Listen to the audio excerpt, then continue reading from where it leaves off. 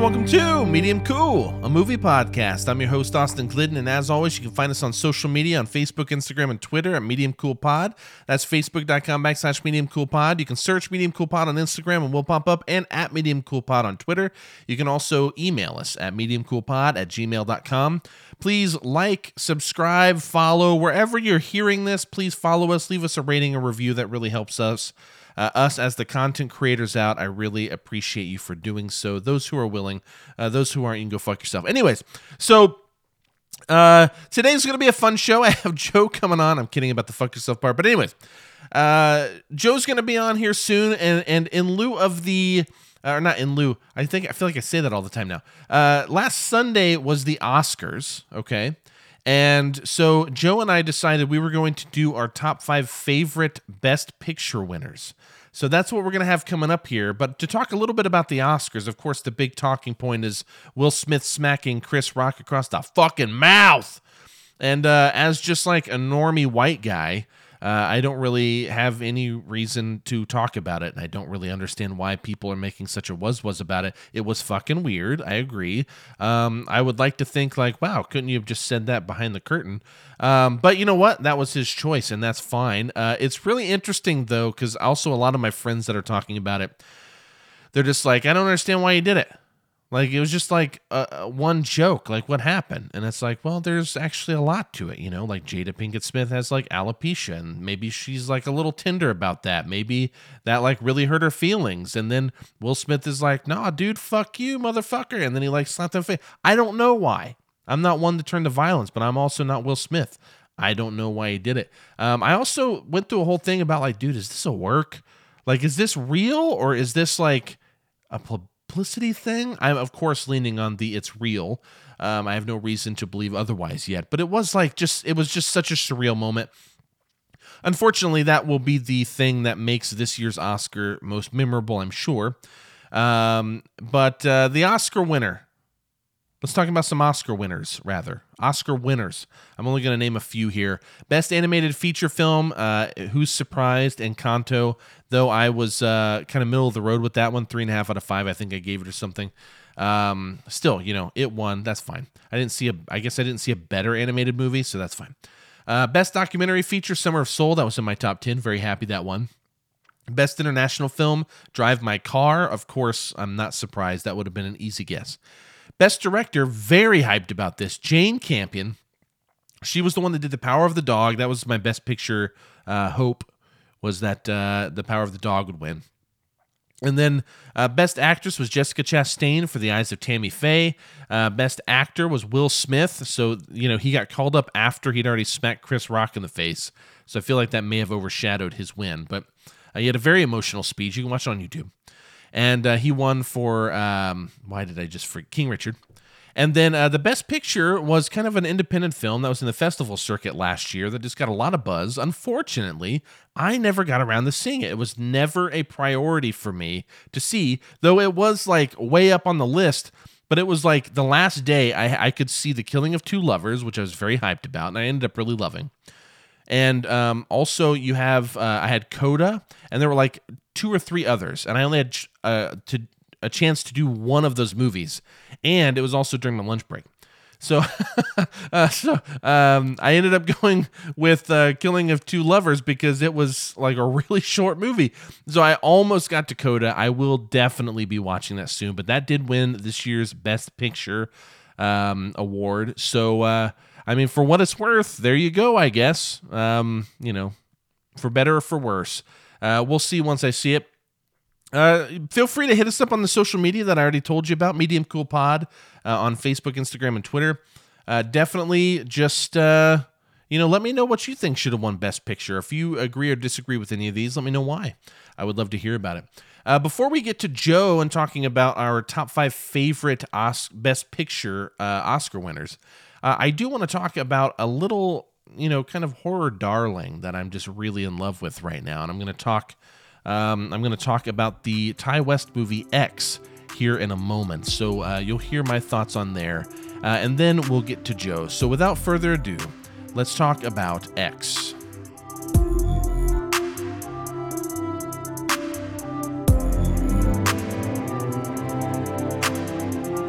X came out this year, 2022, written and directed by Ty West, who brought us the great horror movie, The House of the Devil. He also did The Innkeepers and The Sacrament. He's done a few. It was the cast is Mia Goth, Jenna Ortega, which this is just the year of Jenna Ortega, Brittany Snow, Kid Cudi, Martin Henderson, who does his best Matthew McConaughey impression in this. I'm here for it. The release date was March 18th, 2022. Unfortunately, I could not fit it into last week's episode. The episode was way too long.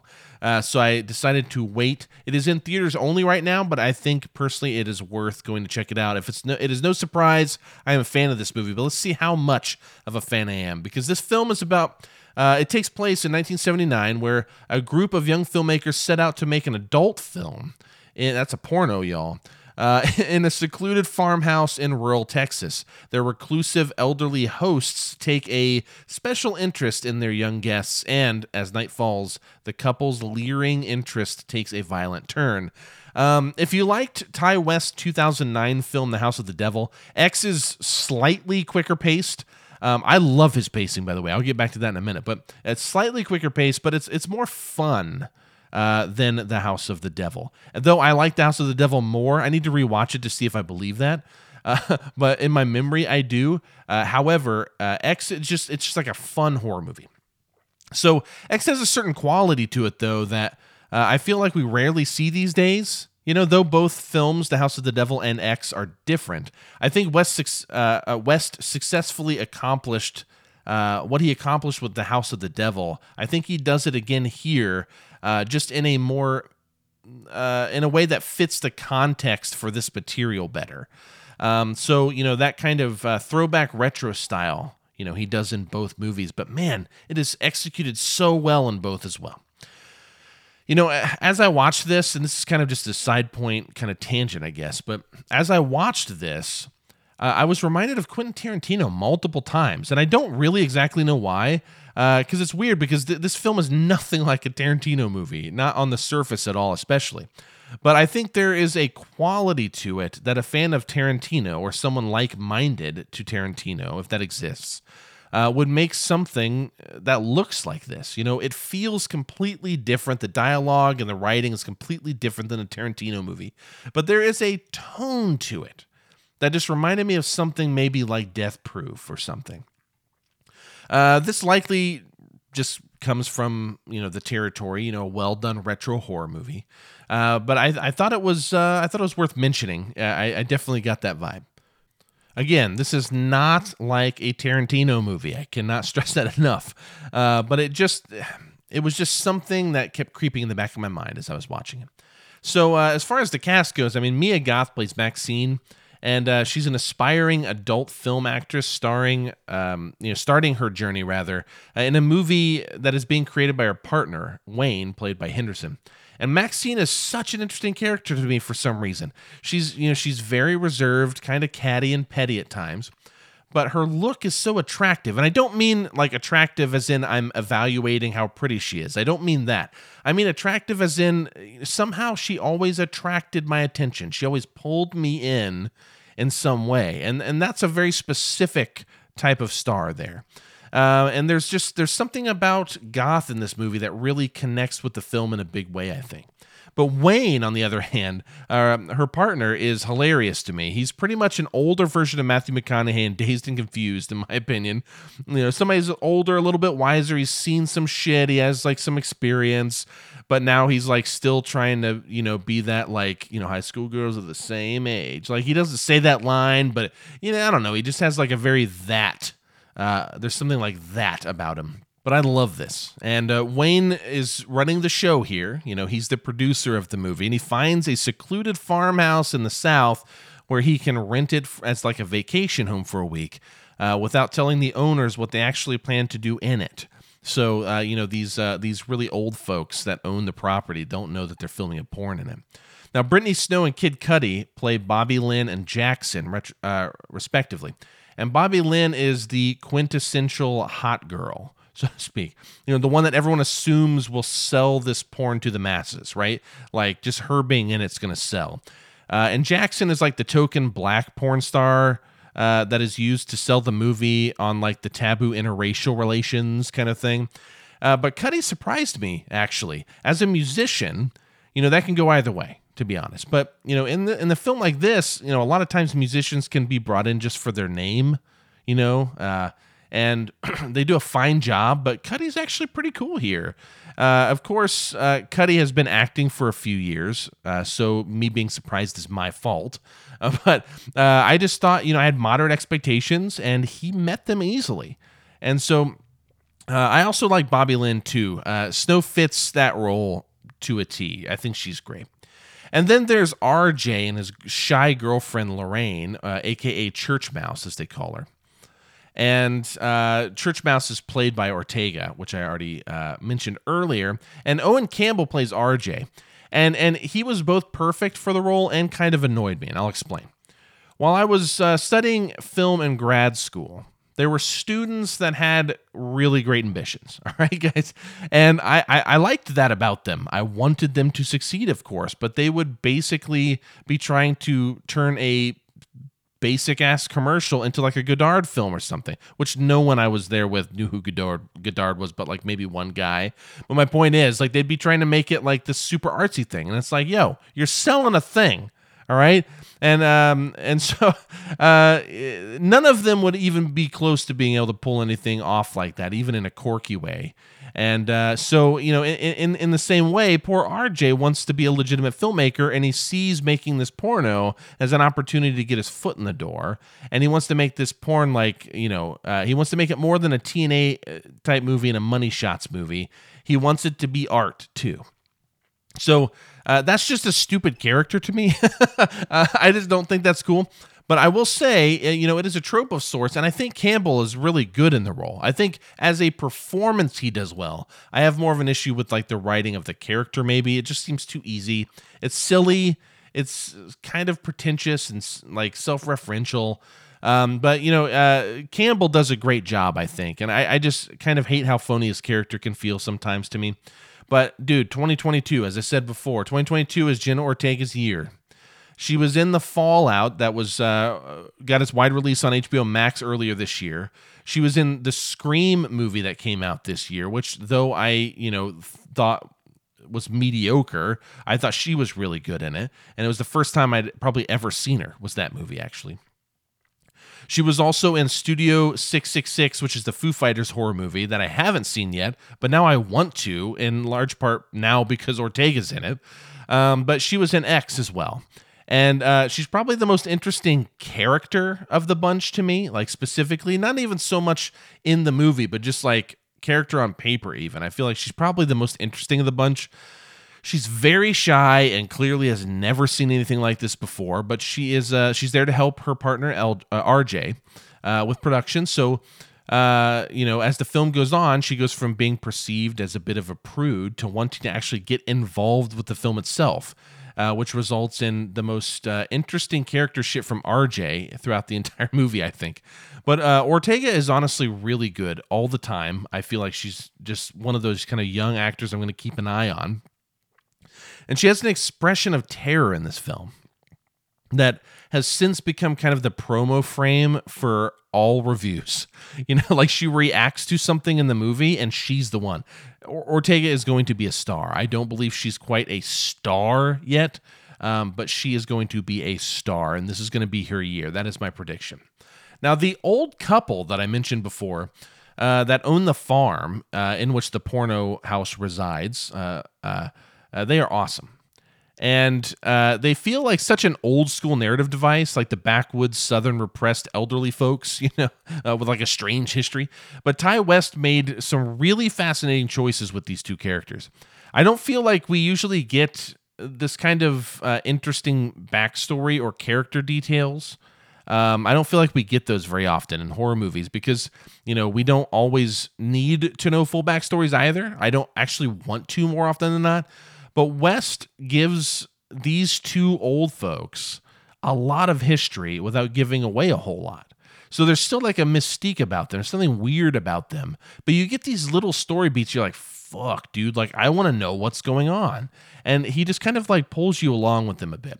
And we see this television, for example, that has a fire and brimstone televangelist playing on it the entire time. And you just think like, oh, that's just like such a typical thing to do in a horror movie. You make it about Jesus or whatever. But it feels like it's more than that. Like by the end, you're like, shit, this is like really meaningful. The elderly woman is sexually repressed and wants to feel loved. She wants to feel beautiful, etc. You know, what's her story? I want to know more about that. The old man seems bitter and untrusting. You know, he was in World War I believe, because this is a period piece, of course. So I think he was in World War I because they're old as fuck. And he's a bit distant and reclusive now. But he also has a weak heart, so he can't give his wife what she needs because it could kill him, literally. And it almost sounds funny, but I actually thought it was done really well. And it just kind of came off really weird and interesting to me. That's really just the best way I know how to say it. That couple was just weird and interesting. If you've not seen this film yet, and are going to, make sure you stick around. There is a post-credits sequence, which you can actually find on YouTube if you missed it like me, because I left once the credits hit. Shame on me. Because West is supposedly turning this into a trilogy, which I am totally here for. And I believe that they're probably going to be prequels, I would assume. I know that this next one's going to be for sure. And I'm really excited about this, largely because this is my kind of fun horror movie. Okay, a lot of people want to watch something that just has a lot of gore. They might watch the new Texas Chainsaw Massacre and go, that movie was fun. I don't think it was. I think that movie fucking sucked. I think it was super fucking boring. Why is it fun? Why is that movie fun? I don't understand. This movie, I can very clearly articulate why I think this movie is fun, and it has everything I want in a fun horror movie. The pacing is perfect. The film looks very cool. The overall performances, music, etc., just fall into place like a puzzle that it doesn't like make sense until you see someone else put it together, and you're like, oh, yeah, this like is better than I thought. I have caught myself thinking about this movie a lot since I've seen it, like to the extent that, I feel like there's a good chance like I might like this even more upon a second viewing because I just keep thinking about it. And this isn't like a thinker movie per se. Like it's just a fun horror movie to me, but I just keep thinking about it because it's that fun. I also think that this movie has a really good chance of being the horror darling of the year. At least I hope so. It could be outdone by Jordan Peele's Nope because he's done it before. He's overdone, other potential horror darlings in the past. But we'll cross that bridge when we get there. I do want to say one more thing before I close up this segment here. The soundtrack for X is actually really interesting to me. There were times where I remember thinking, this reminds me of the Goblin soundtrack from the original Suspiria. That actually crossed my mind. If you're not familiar with how iconic and great that score is, then you're missing out, all right? But it's not as complex or creative as the Goblin soundtrack, but holy shit, it does not need to be. It is awesome, dude. And that, like I talked with Matt Putman before, like you don't need to get crazy. Sometimes the soundtrack will actually make parts better. It will make scenes better. It will make a film better. And in this case, it just elevates the movie. So all that to say, X is a fun horror movie that looks great, sounds great, and does more than most horror movies that come out in a given year. This will likely be my favorite horror film of the year. That's my guess. Upon watching it again, who knows? Maybe it'd be one of my favorite films of the year, depending on how good this year is. If it were last year, it'd probably be on my list. If you have not seen it, that just means that, or rather, if this is not one of my favorite films of the year, at least that means there are good movies coming out, right? Like better movies, because I like this one. So I am happy to be wrong in that case, but X is definitely an experience worth having. I gave this film a 4 out of 5, though, like I said, watching it again, I don't know, it might just grow with me. But right after seeing it in my first experience, 4 out of 5. Though I wonder if it will be as good for you. I am not sure. You'll have to let me know if you agree or disagree. Let us know at Medium Cool Pod on Facebook, Instagram, and Twitter. Or you can email us at mediumcoolpod@gmail.com. Now, without further ado, again, let's go see what Joe's up to and talk about our top 5 favorite Best Picture winners.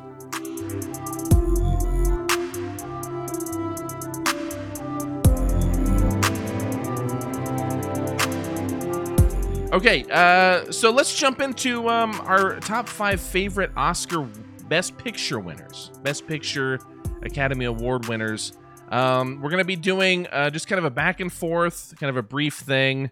And by brief, I mean we're talking about 10 movies, so it's going to take forever, but we're going to try to keep it brief. Yeah. And I'm going to let you start, Joe. We're going to start. I don't know how you have them ranked. You don't have to explain it. I don't care, but whatever. I'm not even ready for this. I didn't even do this, so.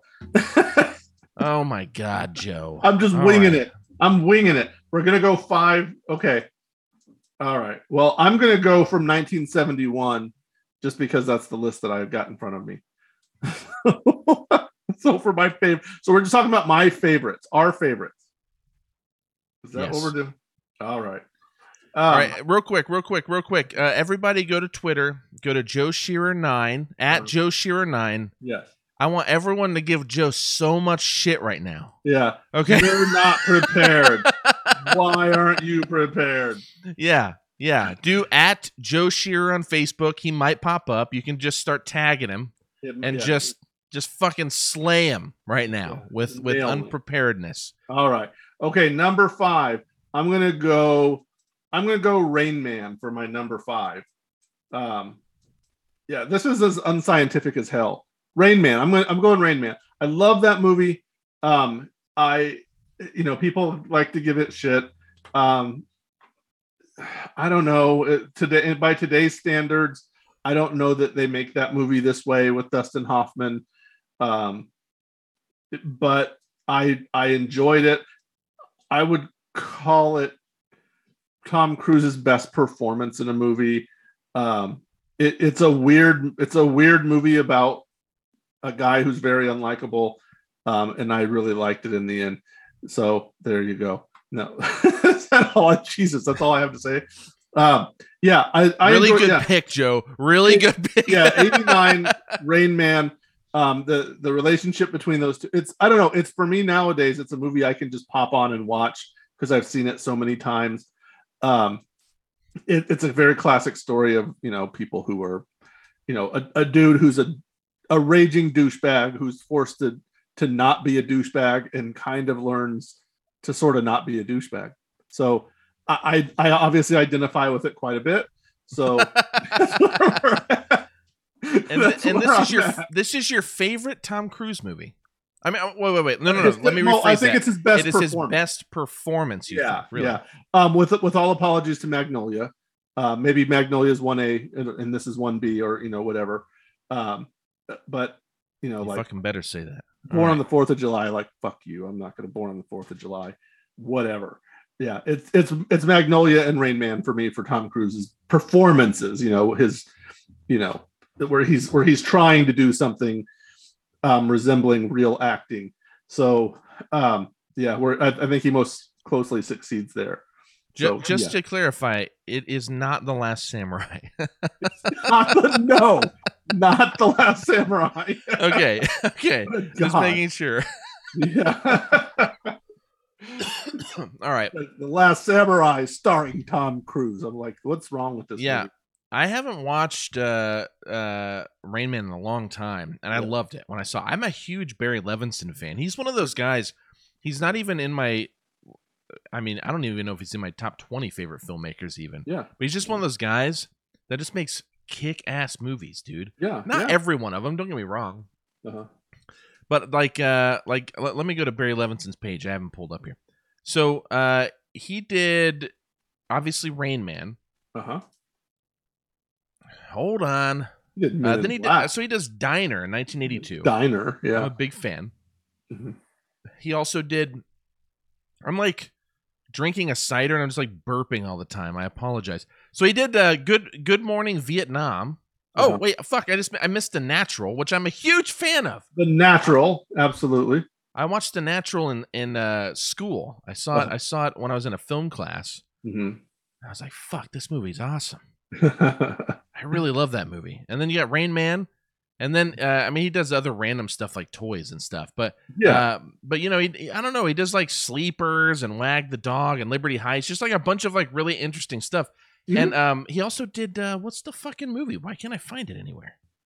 Anyways, I'm not seeing it right now. But anyways, he just does interesting stuff. I love the way that he, I don't know, like learns or how he tells stories. It's 2009, I think is the movie. What's the thing called? You don't know Jack. Thank you. Okay, it's considered a TV movie, but it's like one of the movies he made for like HBO or whatever. Yeah. Yeah, they did like Al Pacino signed up for like 4 movies or whatever. I can't remember if I don't think he did all of them, but maybe he did actually. Maybe it was like Levinson and Pacino because he did 2 of them. The point is, I'm sitting here rambling. The point is, he's cool. I like this dude. Absolutely. So yeah, he's cool. Rain Man's just one of those ones. I don't remember it well, but I loved it at the time. And you're right. I do sometimes think about watching it again, and I am a little worried about it just kind of like not aging well. Yes. You know what I mean? It's like when I was younger, and I guarantee this movie really wasn't that great, but when I was younger, I really loved Sean Penn and I Am Sam. Yes. Right? Yes. That movie was fucking awesome to me when I was younger. Yeah. And I just like kind of like feel weird watching it. You know what I mean? Yes.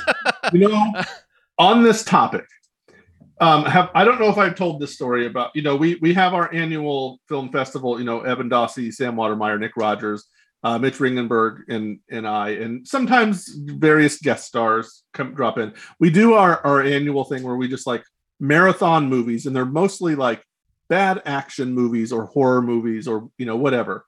We're not watching anything that we would nominate for best. We're watching like Steven Seagal movies, and, you know, like worse things. That we did Showdown in Little Tokyo one year. We did just like a bunch, just like garbage that we enjoy watching. Point Break is like, you know, I talked about that. You know, Point Break was my very first pick for this when we first started this several years ago. Anyway, there was a day or one year, Nick's pick was going to be Miami Connection, and I was excited. I was like, oh, I've never seen that, and I've heard that like it's really like awesomely bad. I was excited about it. So he puts it in, and he's like, oh, so this was like 2 or 3 years ago, and he was getting Netflix discs. Okay, still getting discs from Netflix at the time, and so he puts it in and starts it, and he's like, what is this? This isn't Miami Connection. And so we start watching it, and he's like, they must have sent us the wrong disc. So it was a movie called Riding the Bus with My Sister. Have we talked about this? Rosie O'Donnell basically doing this, playing someone with what we now call a special needs person. And it was a TV movie. Andie MacDowell played her sister. It was embarrassingly bad. Like, I guarantee Rosie O'Donnell has actively tried to get this movie not to be played in wide or shown in wide release or be available in wide release. It is the cover is atrocious. You have to look it up and just watch, I don't know, 5 or 10 minutes of it maybe. It is embarrassingly bad. Like, she basically, Rosie O'Donnell just does things like, I'd like to ride the bus. And this is like the voice that she does the whole time. Half of the. You want to know something sadder though? What's that? It's directed by Angelica Houston. Yes, yeah. We saw it. We were like, what the hell? And it's so incredibly bad. And there's just all these characters who just hate her for no reason. Like the bus driver is just like, he's like, fuck you. And it's like, why? Like, she's nice. Like, even if they're like, oh, well, this person, we don't like these kinds of people. Like, she's super nice and she's always friendly. She's, you know, she's annoying, but it's like, they're just miserable for the sake of like, we want this, the script wants them to not like her. So, you know, it's bad. It's very bad. So that's like, is my worst example of that sort of thing. Dustin Hoffman's performance by comparison is far more sensitive, far more sensitive than that. So, I can't, by that standard, I think, it's acceptable. I think the message that they're portraying makes it more acceptable. And his performance, of course, I think is designed to, now obviously it's done things to, further certain stereotypes about, people who have the sort of autism that his character has. But at the same time, I think it was doing things to try to keep people who, to be sensitive and to kind of promote that sort of thing rather than be hateful and or make him the object of or some ridicule or things that we're supposed to laugh and point at.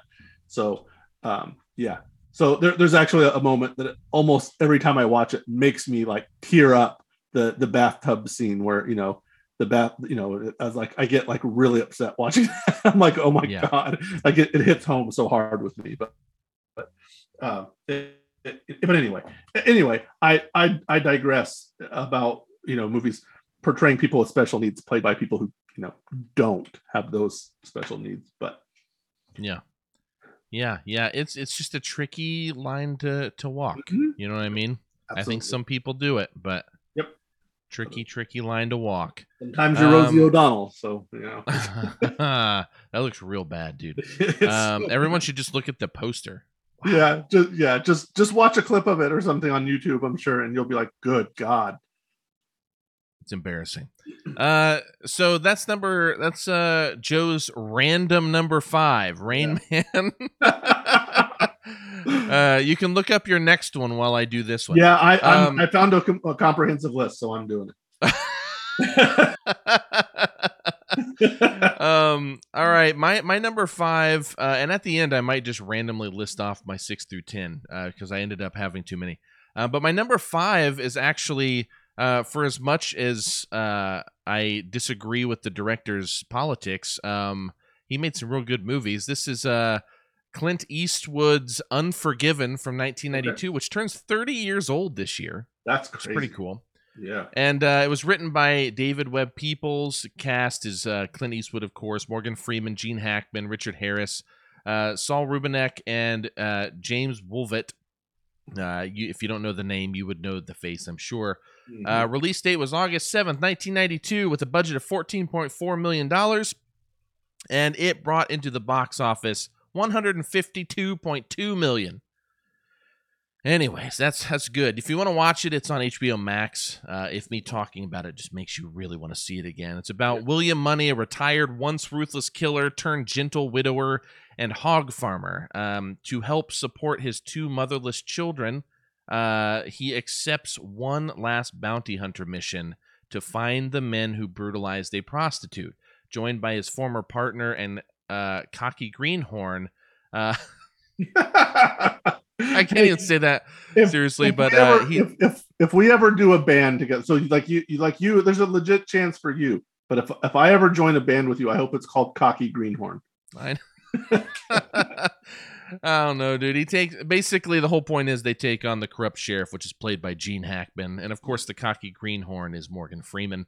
Yeah. Dude, this movie has like a lot of heart, and it reminds me of The Shootist, which is what?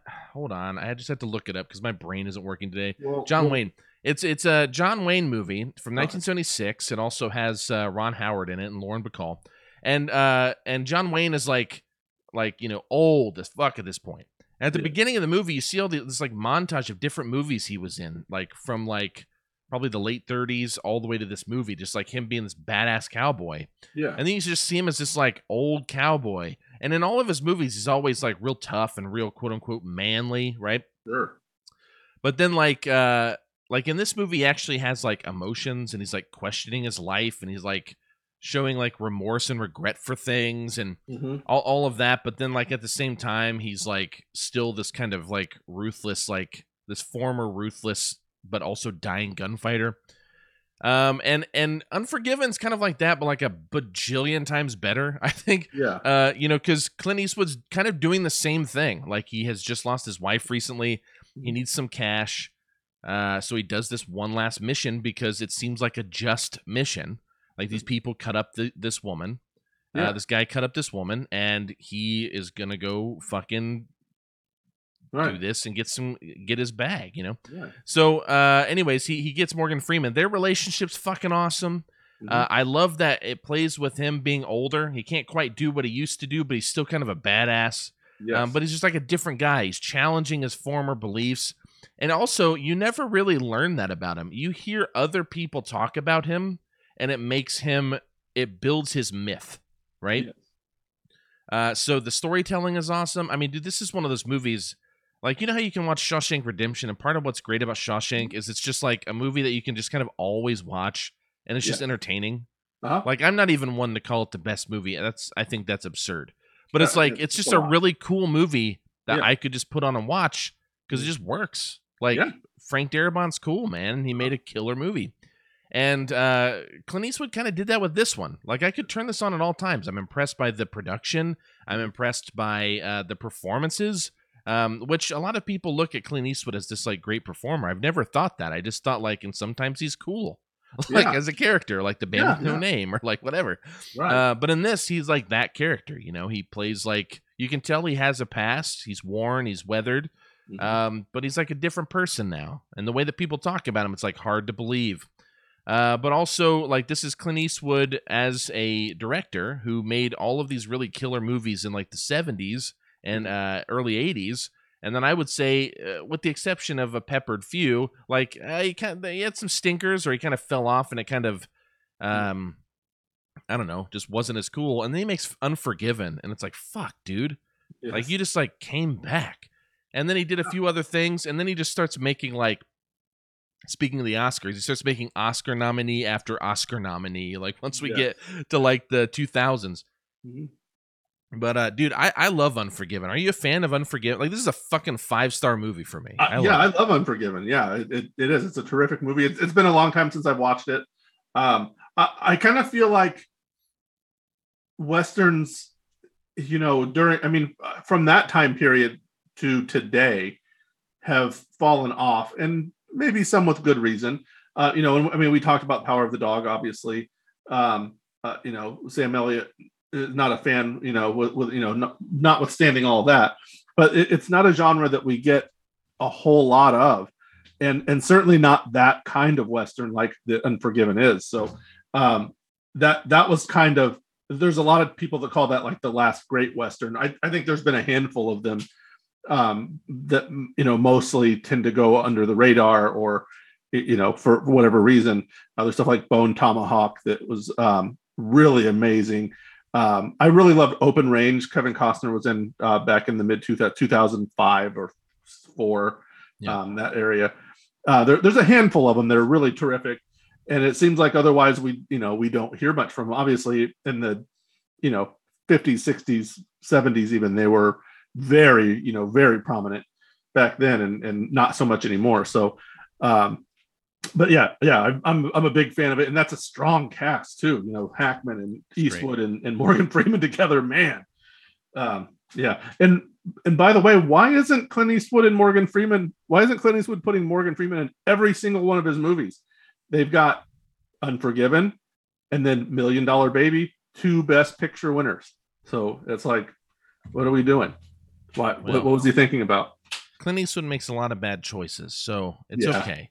Maybe he was an asshole by $1 Million Baby, and Freeman was like, no, he's it's interesting, man, because I get how someone could say that, because I can't think of like a more traditional Western than this one since 1992, because they weren't making movies like this in 1992 either. No, I mean, the closest we were getting was shit like Tombstone, which I'm not dogging.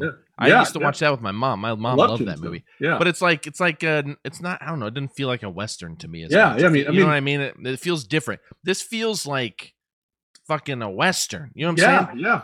And I think there are Westerns I could argue about. We were talking about The Power of the Dog, which I wouldn't call a traditional Western, but I would say still falls in the category. Assassination of Jesse James by the coward Robert Ford, easily, possibly the top for me since then. There are like a lot of Westerns. There Will Be Blood, or there's all kinds of stuff. You mentioned Bone Tomahawk, which is kind of an unusual Western. And so there's all kinds of like interesting Westerns, but this one actually feels pretty traditional. It reminds me of, in 2011, Takashi Miike put out a movie called 13 Assassins. Yeah, I remember watching that, and it's like one of my favorite movies, dude. I like love that movie. Not like top 10, but I mean, like, if I did a top 50, it's probably in there. I like really love that movie because it's like Takashi Miike fucked up sometimes, right? But actually, it's like really traditional in a lot of other ways. I mean, this is basically Seven Samurai in new skin with like much more graphic content, you know? So, you know, it's kind of like, you know, this feels more like that traditional thing. And I thought 13 Assassins kind of had like a bit of an old school vibe in terms of its narrative and things like that. Not its look or its graphicness, but anyways, I don't know why I'm talking about that. The point is, Unforgiven is my number 5 Okay. Big fan. Give us your number 4, Joe. I'm going to go ahead and get these out of the way. And I don't know if we want to call this like 4 and 3, if I can cheat and say this is my number 4. Let's go with The Godfather and The Godfather Part 2. Just as the 73 was The Godfather, of course, and is a lot of people call it the greatest film ever made, and it certainly is up there for me. It's an amazing film. Godfather Part 2, as made famous in other places, including Scream 2, perhaps a sequel that surpassed the original even. But yeah, those are two just God. And again, I will say.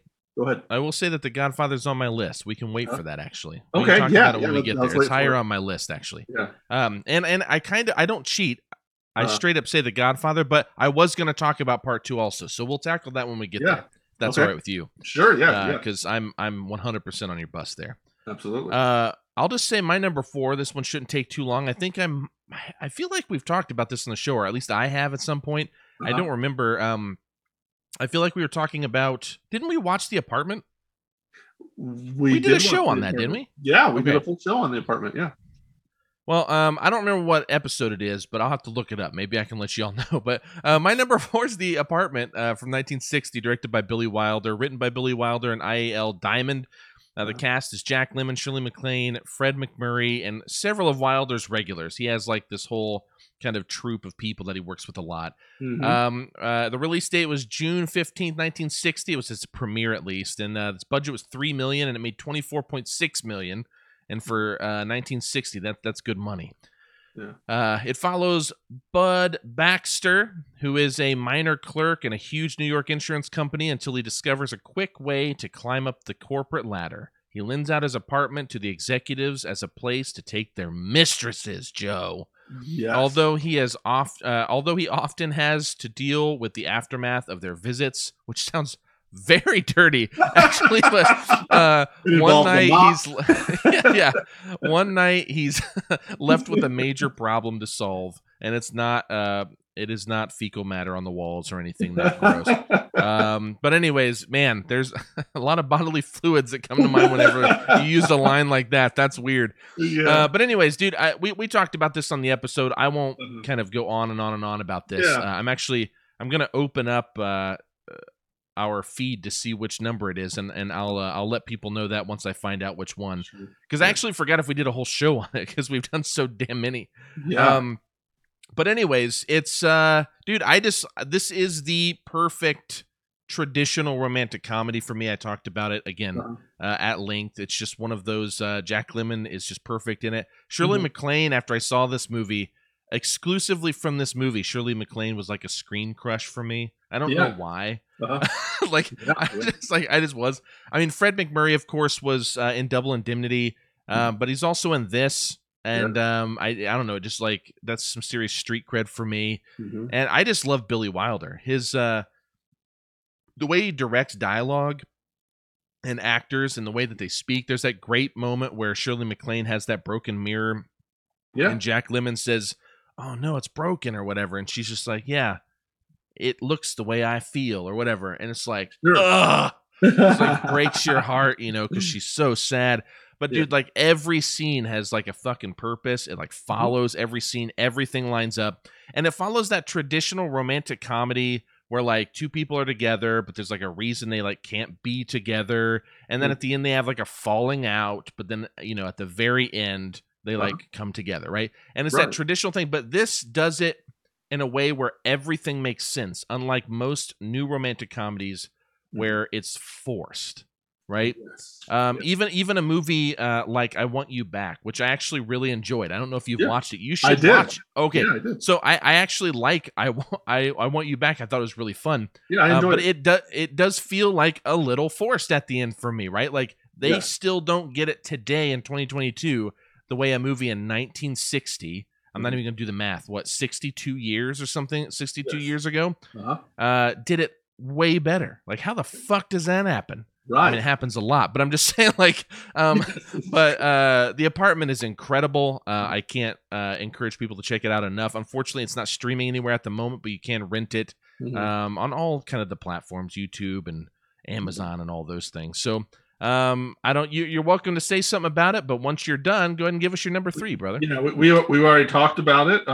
So I'll let it be at that. A movie I enjoyed, and I understand why you have it on your list. I'm gonna go with. Geez, I don't know. Let's go with. Well, since you're not I gonna hate you so fucking much right now.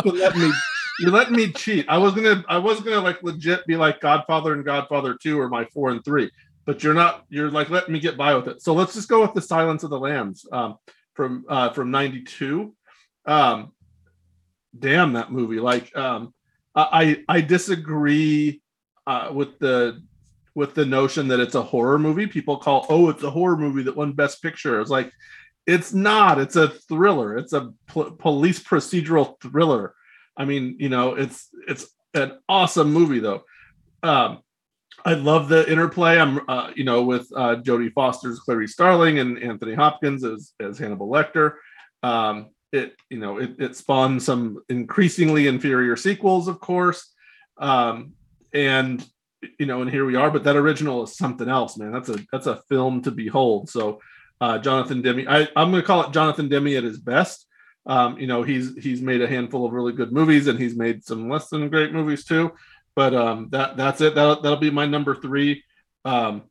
There's just so much. It's such a fun, rich kind of movie of that type, of certainly a forerunner to something like Seven, and a lot of other films that tried to up the ante.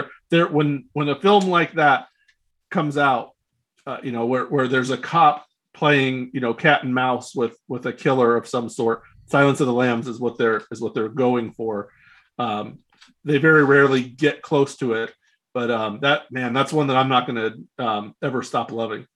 Yeah. He has made a lot of really interesting movies. Mm-hmm. And I do think this is among his best. I will agree with you.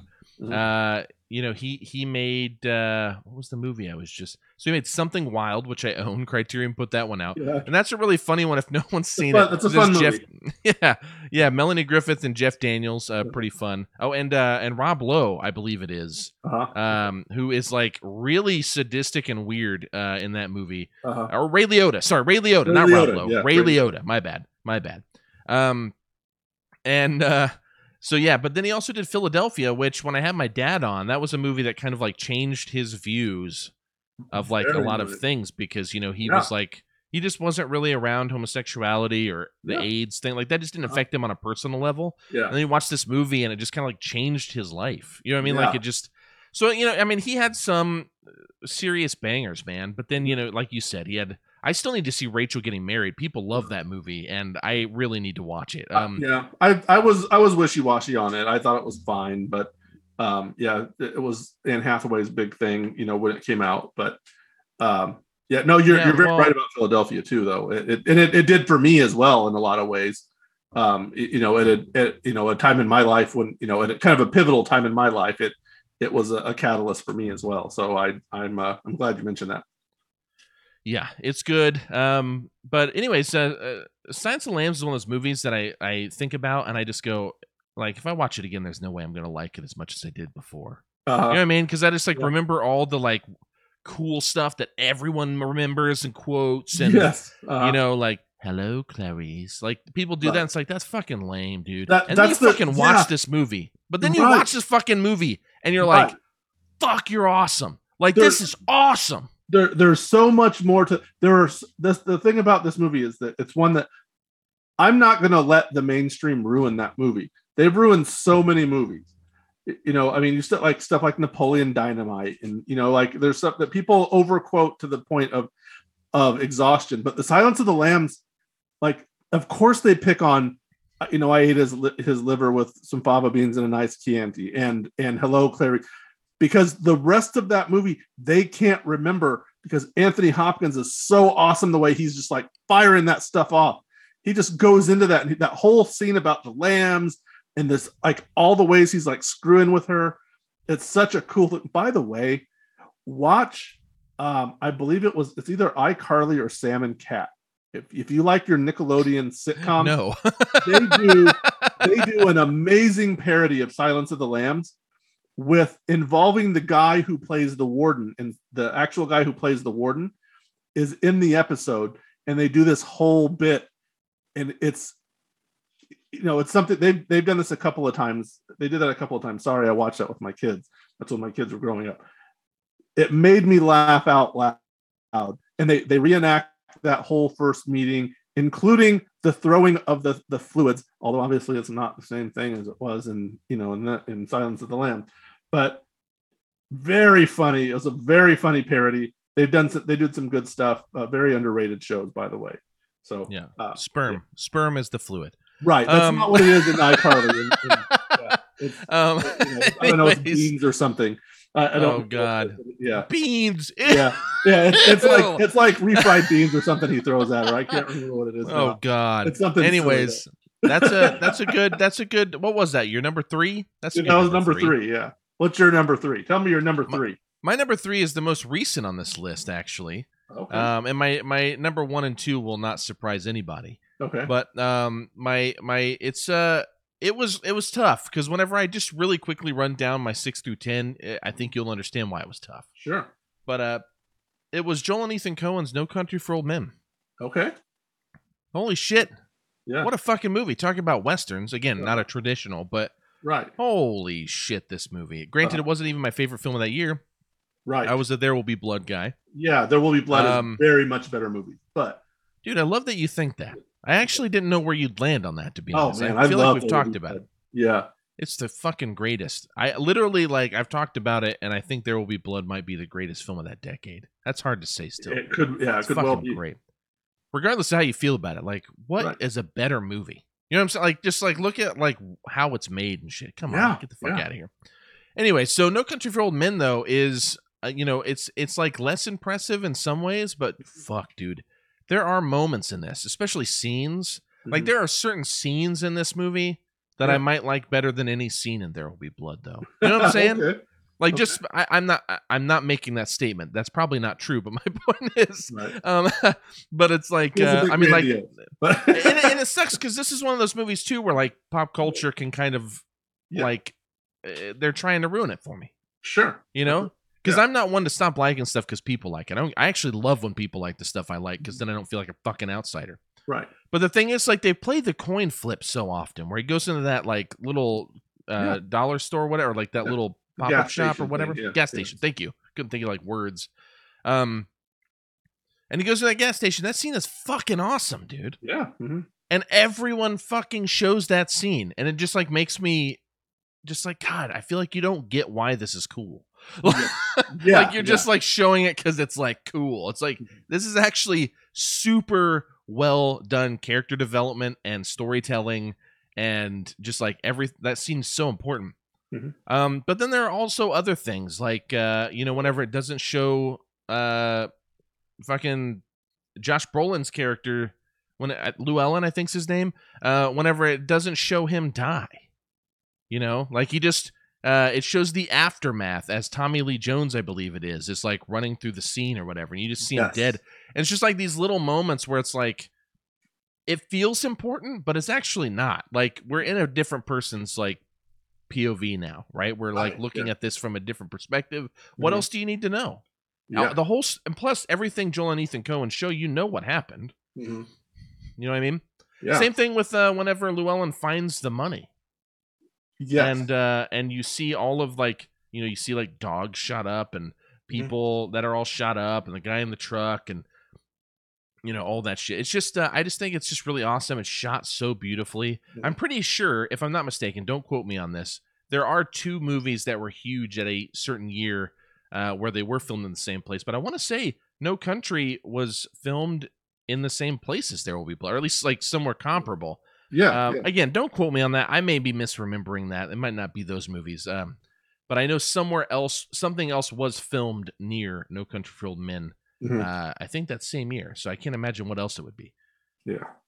Anyways, the cast, like I said, Tommy Lee Jones, Javier Bardem, Josh Brolin, Woody Harrelson, Kelly MacDonald. Mm-hmm. Kelly MacDonald's so fucking good in this too. But anyways, it's based on the book of the same name by Cormac McCarthy. As I've already said, it's written and directed by Joel and Ethan Coen. It was released November 21st, 2007 for their wide release. There was a limited release prior. released prior, and the budget was $25 million, and it made $171.6 million, so definitely a success. Streaming on HBO Max. If you've seen it and you don't remember it that well, or you just love it, hey, just watch it, rewatch it. It's great. It's to stream. I think this is hands down my number 2 from that year. But again, I just want to say this real quick, and then I'll get your thoughts, and then you can jump into your number 2. Okay. Is No Country for Old Men, 2007. I still think the last great year in movies was 2007. Like, not that there haven't been other good ones. I think 2013 was pretty good, and there are like others, but 2007, holy fuck. I mean, I could name like at least 10 5-star movies from that. Like, it's, you know what I mean? It's like that year where, holy shit, there's a lot of great stuff. I can't even do like a top 10. And just, you know? Yeah. So, great year, great film. Still not my favorite from that year, but that just says how good that year was. What do you think about this movie? And then give us your number 2. Yeah, I very much enjoy that. Yeah, it's funny because, you know, just thinking about the Coen brothers, the great crime films they've made, like that one. You know, there's that one.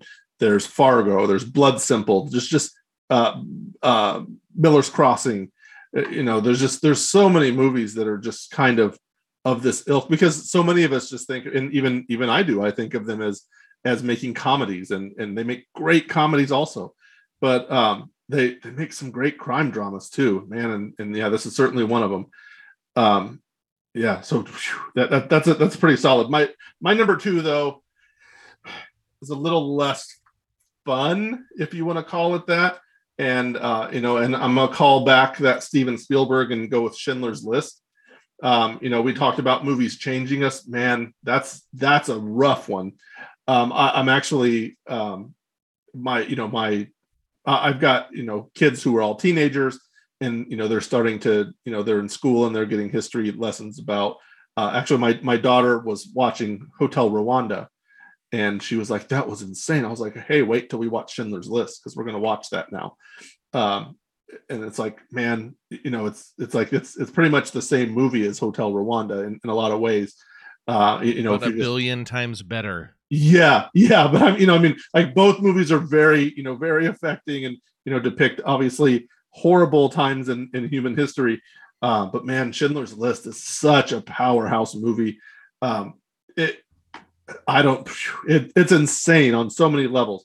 You know, the unimaginable cruelty, the unflinching way that Spielberg just, you know, recreates all these scenarios and situations. That, man, I remember that they actually took me on a field trip. I was in high school when it came out. They actually took us on a field trip to go see it in my history class. That's the most fucked up thing I've ever heard. Right? Yeah. And we went and in high school, watched it on a school sanctioned trip.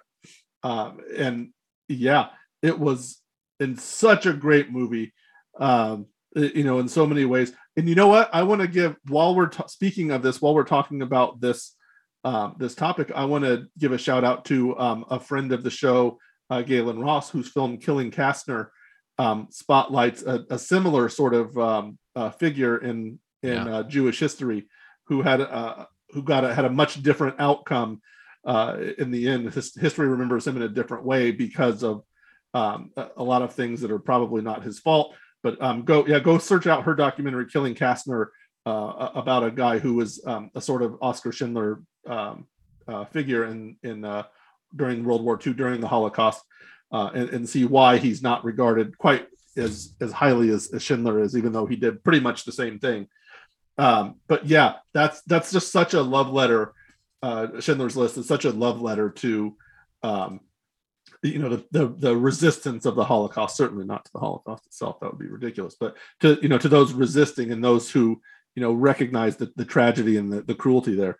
And man, you know, and Liam Neeson is incredible in that movie. Ray Fiennes is amazing in that movie. Ben King. There's so many just great performances.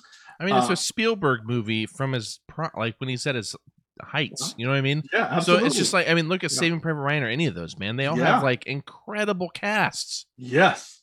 Yeah. I really miss Spielberg doing that style of historical drama, because Saving Private Ryan I still love. Right. And Schindler's List, the only reason it's not even in my top 10 is because I just need to rewatch it. That's really, it's just kind of like I don't feel comfortable because the remember a lot of things, but I Yeah. don't really remember all the context and the stuff in between. Yeah. And so I just didn't feel comfortable. But it is, I remember it because I saw this probably I don't know, it's been over 15 years probably since I've watched it. Granted, I've bought it on every format of video Yes. I've gotten since. Like, I still own it because Yeah. it's like I want to like revisit this one day. And I just remember the scene that stands out to me that really affected me is whenever Ralph Fiennes is on a balcony. Uh-huh. And he has a sniper rifle. Yes. Oh, wait. This isn't it, but I will say this. Actually, I was conflating two scenes, but I'll say this one too. Yeah. And I think Oscar Schindler is in the room with him. And he's just like looking around, you know, and then he's just like picking off people just for sport. Right. Very Like, casually. Yeah. any other movie, that would just be like a way to make him a bad guy. And it's like this kind of like trivial thing. It's kind of like, it's the equivalent of someone using a rape scene to make someone a villain. You know, it's just like a cheap thing. Right. But there's something like resonating about that scene to me. But the scene I was also thinking is whenever they're building a building, like they're building some sort of structure, and a Jewish woman walks up and says like, we can't do it that way. And he's like, yes, you can. And she's just like, no. Like, I don't remember. I'm making this up right now. But I think she was like, I used to do this for a living, or like or my husband or whoever. And it's like, no. Like, if you do it this way, it will like save you money and do this. I don't know. Again, I don't remember the context exactly. I just remember her kind of trying to justify something. And then he just pulls a gun out and shoots her in the head. Yes. Or whatever. Right.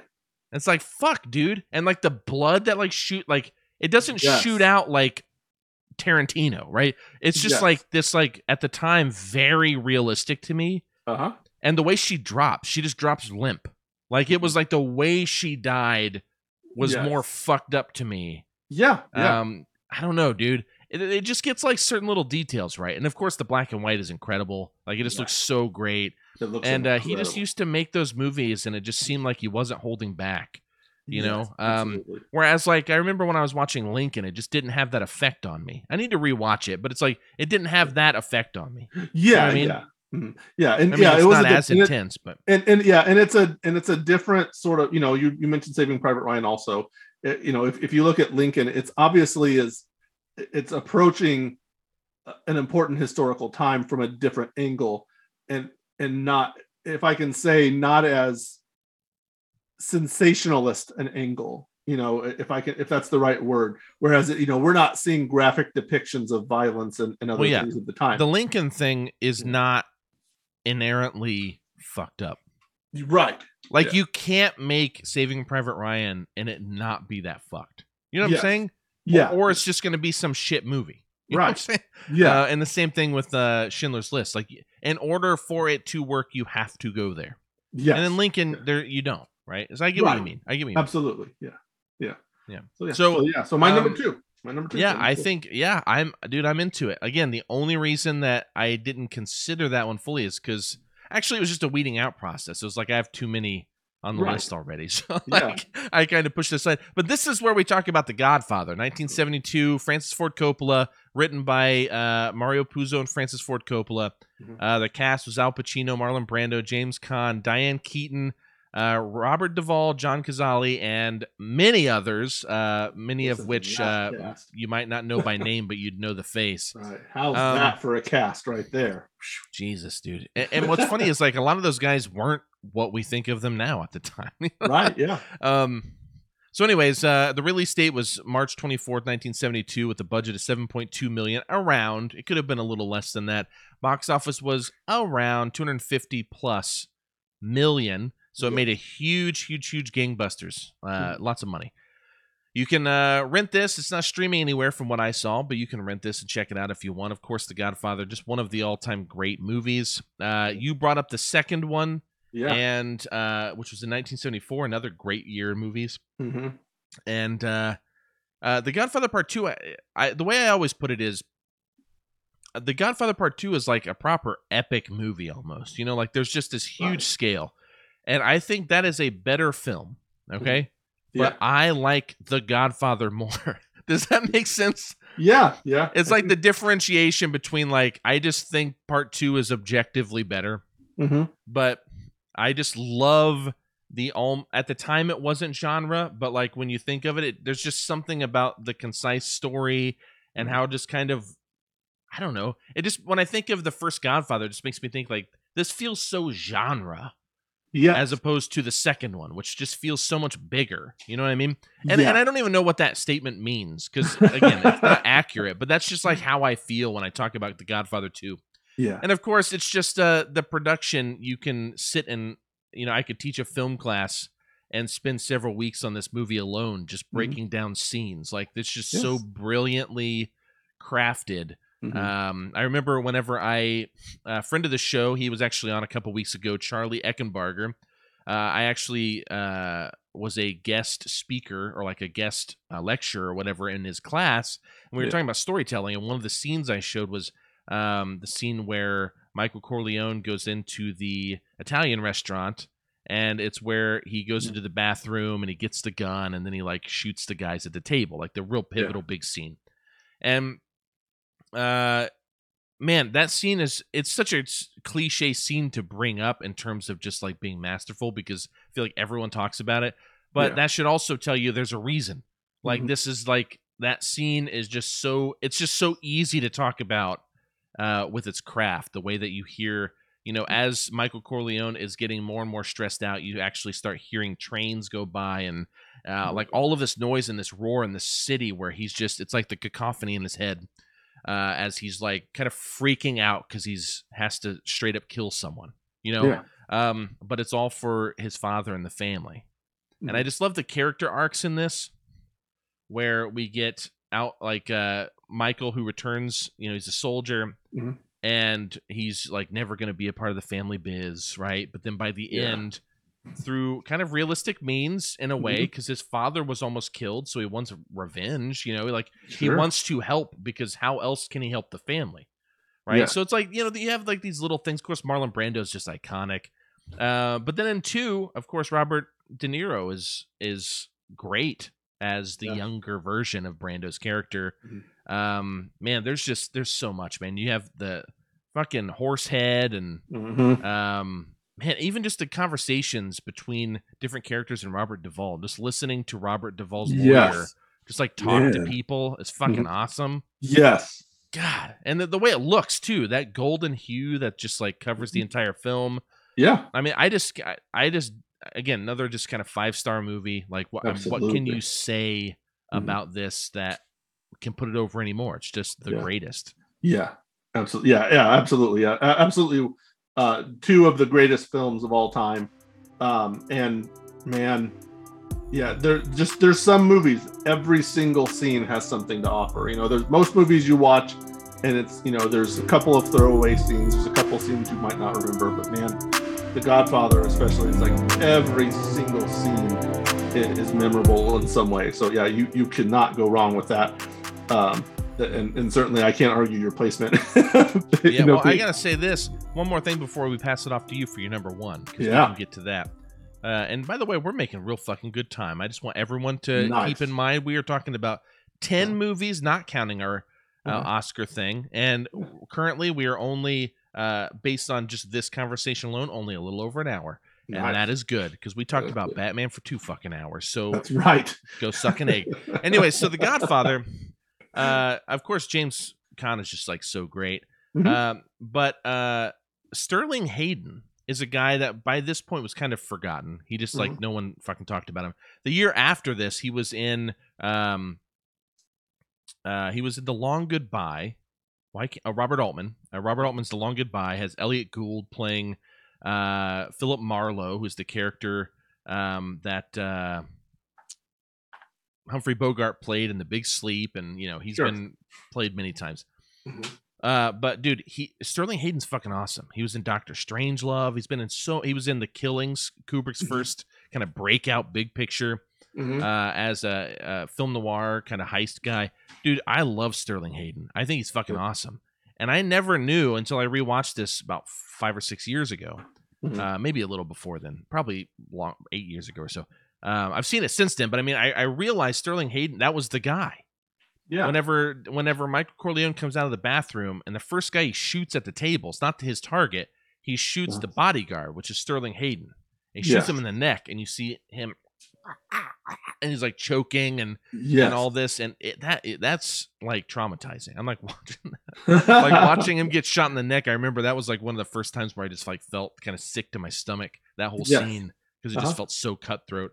Yeah, it's so great. Anyways, I can't put over The Godfather enough, and everyone does. I get it, but I love it. What's your number one, Joe? All right, my number one. I don't know.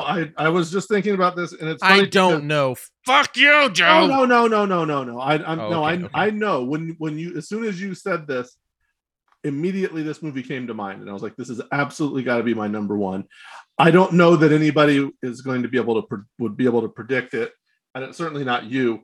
But man, this movie, we talked about Schindler's List being kind of a punch in the gut. This movie is the biggest punch in the gut I can remember in many years, and a movie that I love so much. I think I can guess it though. Can I just try? Go ahead. Is it Spotlight?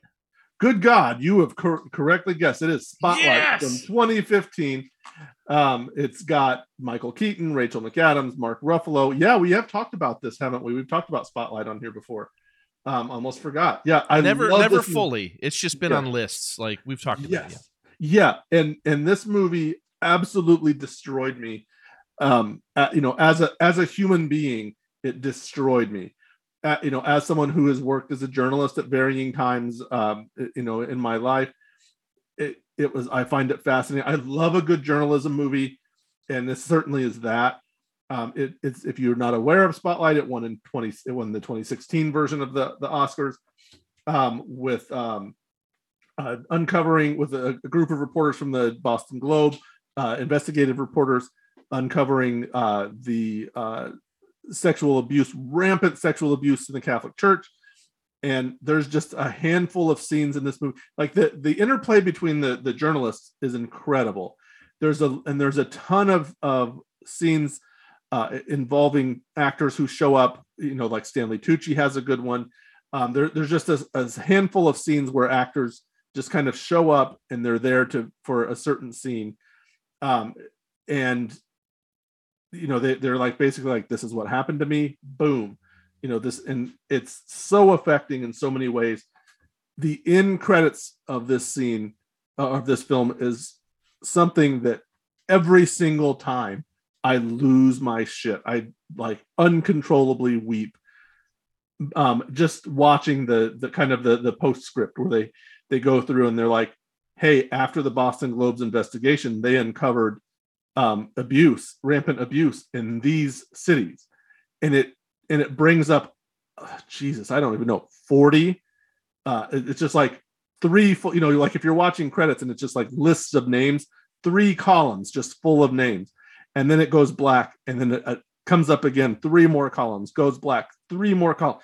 And it's just like, good God, this is hundreds of cities where this has been happening. And I just lose it every time. Such a great movie. It is amazing. It's like, watch this movie. It's so deliberately paced. At times it's very tense, but not in a action movie kind of way, obviously. But it's incredibly emotional. And I couldn't think of something else that I would rather have as my number one than Spotlight. I call it one of my favorite movies. And it's something that I have a tough time doing with more recent films, because I feel like your all-time favorite movies should be old movies, right? Like some movies from your childhood or something. But Spotlight is one that just stands out every time for me. Whenever I'm thinking of like, what's a good movie? This is kind of one of the things where I'm like, it's Spotlight is a good movie. It's a quintessential kind of good movie to me. Yeah, it's pretty cool. I do like that movie quite a bit, and there's a scene that particularly stood out to me when I watched it. It was one of those movies or moments where I was just like, "Oh fuck!" Like I did that thing. Yeah, and it's where God, I just had it up. Hold on one second. Let me find. Rachel McAdams. That's who I thought it was. Yeah. Rachel McAdams goes to one of the priest's house, and she starts talking to him, and the priest straight up just starts going like, well, yeah, I did these things, but like, Yeah. I wasn't being mean, or or what, Right. like, Yeah. He's like, I didn't have gratification, so yeah, it's yeah, okay. yeah. Like, yeah. Yeah, but he's like so sincere, and she's like Yeah. baffled, and the wife or the caretaker or sister, Yeah. whoever it His is, sister. Yeah. yeah, I didn't think it was the wife, but yeah, No. whoever, the sister comes out and just like immediately puts the kibosh on it, right? Yeah. And that scene was like really impactful for. That's probably like Yeah. the quintessential moment for me where it Absolutely. like kind of got me. Yeah. It And yeah, underscores so much. It underscores, number one, the mentality of that man. The insulation that man's been through. Like that he's not even taking into consideration the impact, the negative impact it had on the people he was abusing. It was strictly about him. And no, this is okay because like it's not even like a sin because I didn't get gratification out of it. It was just for this other reason. And it just underscored so much, and it was so illuminating as to like what these people's point of view was, and how limited it was. And it was, yeah, you're right, an incredible scene. Yeah, it's a great scene. And definitely go check it out. It's one, I don't know if my wife has actually seen this. I feel like we've talked about it before. I own it. Yeah. And it actually, to be honest, you're going to hate me for this, but I was actually upset. I would have to look this up while I'm talking, actually. Look up the 2016 Oscars. For everybody, I'm sure everybody listening knows this, but it's annoying because like this is the 2022 Oscars, but it's for the 2021 movies, So it's like you have to look a year later. So this came out in 2015, of course, but it's the 2016 Oscars. But tell me what else was up this year, because I remember feeling like this was the obvious Oscar win, and I was like disappointed because I wanted something else to win, even though I like this movie a lot. So I wasn't like angry because it's like, this is cool. This was the year of Mad Max Fury Road, so that was probably what you were rooting for that year. That was one thing. Yeah, the nominees were also The Big Short, Bridge of Spies, Brooklyn, Mad Max Fury Road, The Martian, The Revenant, and Room. Yeah. So I secretly I wanted Mad Max to win only because of what we talked about. Yeah. I was much to the chagrin of Nick Rogers, because I think I was writing for you guys at this time, or I had just recently did it, and I remember I wrote about The Revenant being this like 5-star movie for me, like easily best film of the year, and Nick hated it, and he was just Nick like, "You're wrong." Right? Yeah, and I'm like, "You're wrong!" Like we're like like playfully arguing. But I was mad because I wanted The Revenant to win. But like now that we're long past that year, hey, I'm not going to complain about this movie winning. It's a killer movie, like you said. It's a good, like it's an awesome journalist movie, right? Yeah, and it is what it is, man. I'm into it. My number one is one that we've talked about before. So just to kind of go back real quick, our episode 25 was the Billy Wilder Memorial episode where we talked about The Apartment, which I talked about. Yep. But this other movie, I'm not going to go on and on and on about. But on episode 28, we talked about this one. So only 3 after Billy Wilder's movie, and that is Annie Hall from 1977. Despite Woody Allen being a prick, yeah, I can't help it. This is, I think it's important for people to understand. Annie Hall is on my default list. It's something I should probably revisit now, right? I would like to redo my favorites list, because for a long time I had like my top 75 or something, but the only things that mattered were like my top 10. I kind of kept those there, and I kind of had default favorites, and my number 2 favorite film of all time was this. So how could it not be? Right. Because on that default list, Pulp Fiction was my favorite movie of all time, and Pulp Fiction didn't fucking win. So, of course, this, like, how can anything beat it when it's that high on just like my all-time list? Again, I need to revisit that. I don't know if my list would be the same anymore. Quite frankly, by the order of this list, I already know it wouldn't. So I need to revisit that. Maybe we'll do that sometime on an episode. This is Annie Hall, of course, is directed by Woody Allen, written by Woody Allen, and also Marshall Brickman. Cast Woody Allen, again, Diane Keaton. So my top 2 have Diane Keaton. Apparently, I like Diane Keaton. Tony Roberts, Paul Simon, with small roles by Carol Kane, Shelley Duvall, Christopher Walken, and so many more. Came out April 20th, 1977. Also beat Star Wars, by the way. I really like to rub that in people's face. The budget was $4 million. It made $38.3 million, which I will say is a pretty good success there. And it's not streaming anywhere, which I'm not surprised. Right. But you can rent it if you want to check it out. I do encourage people if they can get past the Woody Allen thing. Because that whole episode 28 was also about separating the art from the artist, and can you do that and all that. Listen to my thoughts on that if you want to. Joe and I talked about it. But if you feel comfortable doing so, by all means, check out Annie Hall. I think it's great. I've already said my piece on the episode, but I will say that this is I call this an anti-love story. I still put it in the romantic what the fuck is it called? Romantic comedy. Yes. Joe, dude, my phone is just like my phone. See, I can't fucking talk, dude. Like I'm fucked. That's our show, ladies and gentlemen. Thanks a lot. Jeez, I'm like so annoyed. Anyways, my brain is not working. I'm going to speak very articulately now. But no, this is I consider this a romantic comedy. But it is kind of an anti-love story, and like you were talking about how every time at the end of Spotlight, these are two very different movies, and it's kind of awkward to even talk about them together for obvious reasons. But at the end of Spotlight, you say like when those scenes come up, that always gets you every time, and the end of this movie gets me every time because there are truths divorced from Woody Allen, regardless of what he did. There are truths in this movie that I just find like so deeply moving and so deeply effective. I mean, this movie really changed my life. It changed how I look at things and think about things. And so it's a little easier for me to kind of separate this from him because it just has like a very different meaning for me, right? Yeah. This is just it. It's super creative. There are animated sequences. There are kind of surreal, unrealistic sequences where, people are talking about Marshall McLuhan and then he just like walks over to like a wall, like pulls Marshall McLuhan out and like just to like prove him wrong, like he's like daydreaming basically.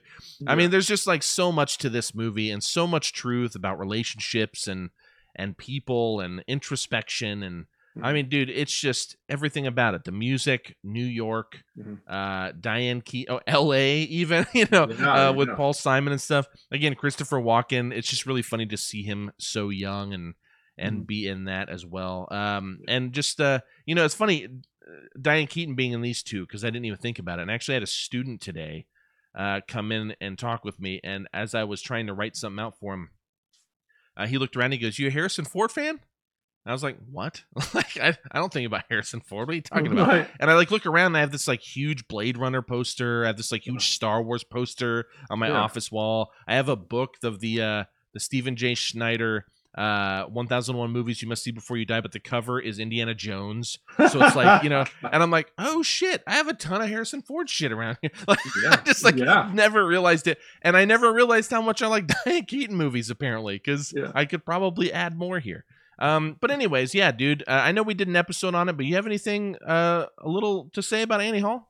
Yeah, no, I mean, that's again is a good movie, a very solid movie. We went into it, like you said, in depth on the other podcast. I would say mostly listen to that to get kind of my thoughts on the movie and Woody Allen in particular. But yeah, no, I can't. It's certainly, even if, let's say it like this, even if you can't separate the art from the artist, as we said, that movie has influenced so many other films for decades to come. The way that they, the imagination used to create that movie is something to behold. So it's certainly worth watching for that, if nothing else. But it's a great movie. It's one of those movies that kind of unfortunately has been ruined, for a lot of people anyway, because of things extraneous to the film itself. So, feel about it how you will. As a piece of art, it certainly is terrific. Yeah, I'm gonna go ahead and wrap this up. That was my number one. I think I feel like we talked about some good Oscar picks. I think I wouldn't deny any of them. I think they're all pretty good. This was hard for Crash, me, though. because fuck that movie. Yeah, fuck Crash. Watch David Cronenberg's Crash. That stupid. That movie's fucked up. And back in the day, I was actually so mad about back at the time that it won within a couple of years, I guess anyway. I actually used to do, back in our Film Yap days, I did a Cinema Smackdown column where I would put two actors or movies or whatever. I actually did Crash, the 2005 Crash, 2004, whatever year it was, versus the Cronenberg Crash. And of course, the Cronenberg Crash wins, based on a lot of things. I mean, it's real hard not to like a movie where a dude basically fucks a leg wound. It's pretty cool. Yep. I mean, so check this out real quick though, just since we're talking shit about Crash. This is 2005 movies. Yeah. Listen to what it was up against, and I know why you were pissed. It was Munich, Capote, Brokeback Mountain, which in my brain Brokeback won. Yeah, like that's like the movie I remember. And Good Night and Good Luck, which was that's what got robbed for you. My absolute favorite of that year. Yeah. And then Crash won, which is the worst of all of these. Yeah. Very easily the worst. Yeah. And it is the quintessential Oscar movie. Like when you think of like manipulative, like Oscar bait shit, that is the fucking thing. Yeah. God. Thanks, buddy. All right. See ya.